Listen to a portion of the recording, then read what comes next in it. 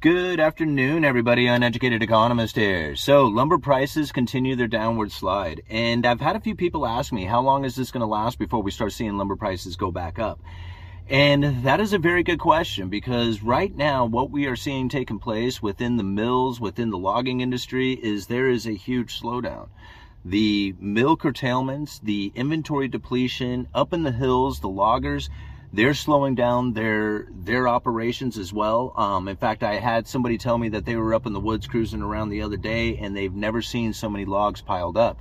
And this is because the mills are not taking in more timber right now because they're not milling up as much. And this is going to create a gap in production. Now, how long this lasts, I don't know. How far it goes, it's still remaining to be seen, right? Nobody can tell what the future is going to be, but there is an obvious pinch point that is going to come when the demand for lumber starts to increase and the availability out there is depleted. This is the situation that we are running into right now. And I really have to ask a lot of people, when all the inflation started to take place and they pointed at lumber and they said, look, this is due to all the Federal Reserve and the money printing that has taken place. You can see it right here in lumber. Now, again, I was one of the few people out there who said, no, this is not. We're going to see lumber prices come back down to a normal. And what is everybody going to say as the reasonings that this all took place? Okay? Now, we find very few people who are now pointing at lumber saying, look, the deflationary scenario is now starting to present itself within the lumber industry. I mean, we're going to have 2 months or 2 closings of lumber futures. They close every 2 months, the contracts do, with really low prices. Now, when I say low prices, they're actually normal prices comparatively to history. Like typically lumber futures prices would be anywhere from $200 to $400 per thousand. Right now, they're sitting at $340 per thousand. And actually, I saw it drop down to $338 at one point. I was even talking with some of the vendors out there who were chattering about it going down to $300 per thousand. Now, this is not what you would see in an inflationary environment. Never would you see that. Like the input costs, the distribution costs, the retail, all that would keep prices quite elevated. But it's a supply and demand issue. That's really what it comes down to. See, everybody just wants to look at all the money printing and then forget that there is a supply and demand imbalance that has taken place. That is really going to be where prices are found, right? If you have more supply than you have demand, then prices fall, right? If you have less supply than demand, then the prices increase. This is like not hard to understand. But yet a lot of people want to just focus in on, look how much money was printed. And then that's it. That's their whole argument, right? But you have to understand that in order for the inflation to actually take place within the prices, you have to have a consistent and constant input of money through all channels. Okay, that's really important to understand, that it has to be consistently going through all channels. Okay, not just like during quantitative easing 1, 2, 3, and 4, where they printed up a bunch of money and it sat on the bank's balance sheet, lowering interest rates as much as they could and try and pumping out as much money into the system through loans. That's what quantitative easing essentially was. Right? But when we had the pandemic, we had not only quantitative easing, where the Federal Reserve printed up a bunch of money and expanded their balance sheet by buying treasuries, but we also had a stimulus package that was handed out at the same time. And in conjunction with that, because of the COVID pandemic, they locked the economy down, which meant that nobody could go to work and manufacture and distribute like they once had.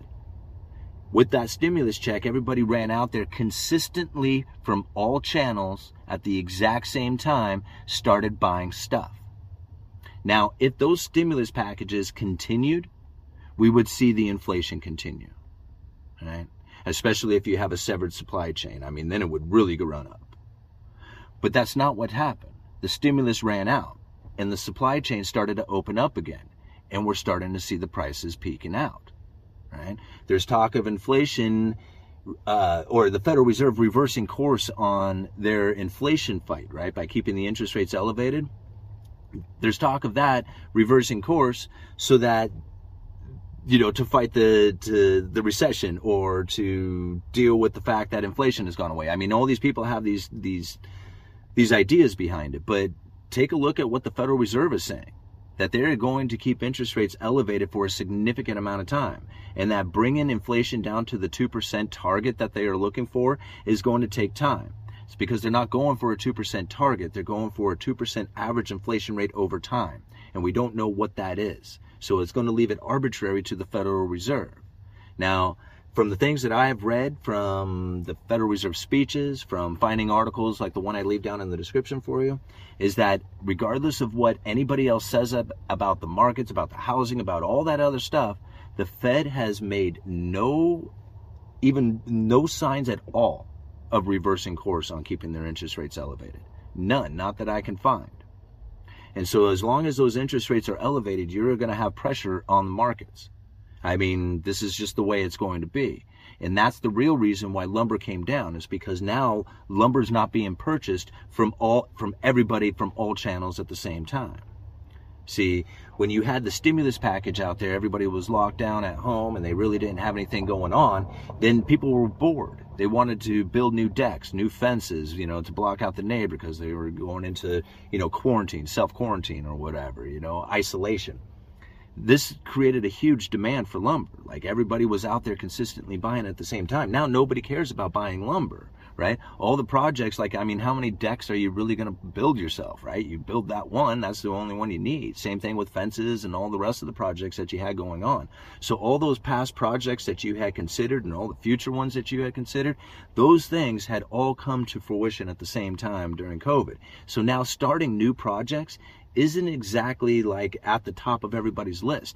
I mean, I work retail lumber at a local lumber yard. I mean, we're pretty much the only people around. I mean, there's a few other lumber yards in the county, and the demand for summer projects are not kicking into gear. Normally you would find people wanting to build chicken coops or getting, building new fences or decks or stuff, all those summer projects. I mean, they're coming in, don't get me wrong, but they're not it's not like a booming time, considering that the lumber prices are as low as they are, right?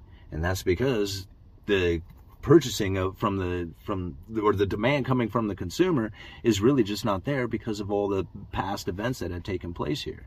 And so this is really where we're going to find ourselves going into the future here, is that until those interest rates come down, I don't see where a demand for lumber or just about anything else out there. I mean, you can use lumber for an example, but really, I mean, you could think about it in cars or pork. We just recently did one on that. I mean, there's all kinds of products out there that are not going to be in line in timing with lumber, right? But just take a look at the lumber industry and what has happened there, and we're going to find those type of things happening throughout many industries throughout the economy. I mean, it's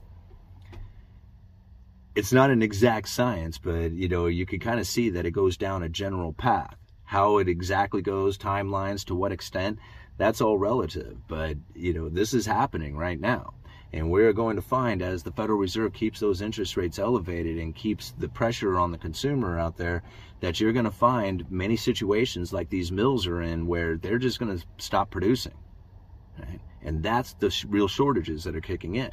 I mean, that's going to happen through a lot of the things that are going on in the economy. I mean, take a look at some of the issues that are taking place in China right now. Their exports are dropping off dramatically, right? And that's, again, it's due to this huge demand slowdown that has taken place across the globe. And it's also having to deal with the fact that China has increased their manufacturing costs, and they're finding cheaper manufacturing other places outside of China.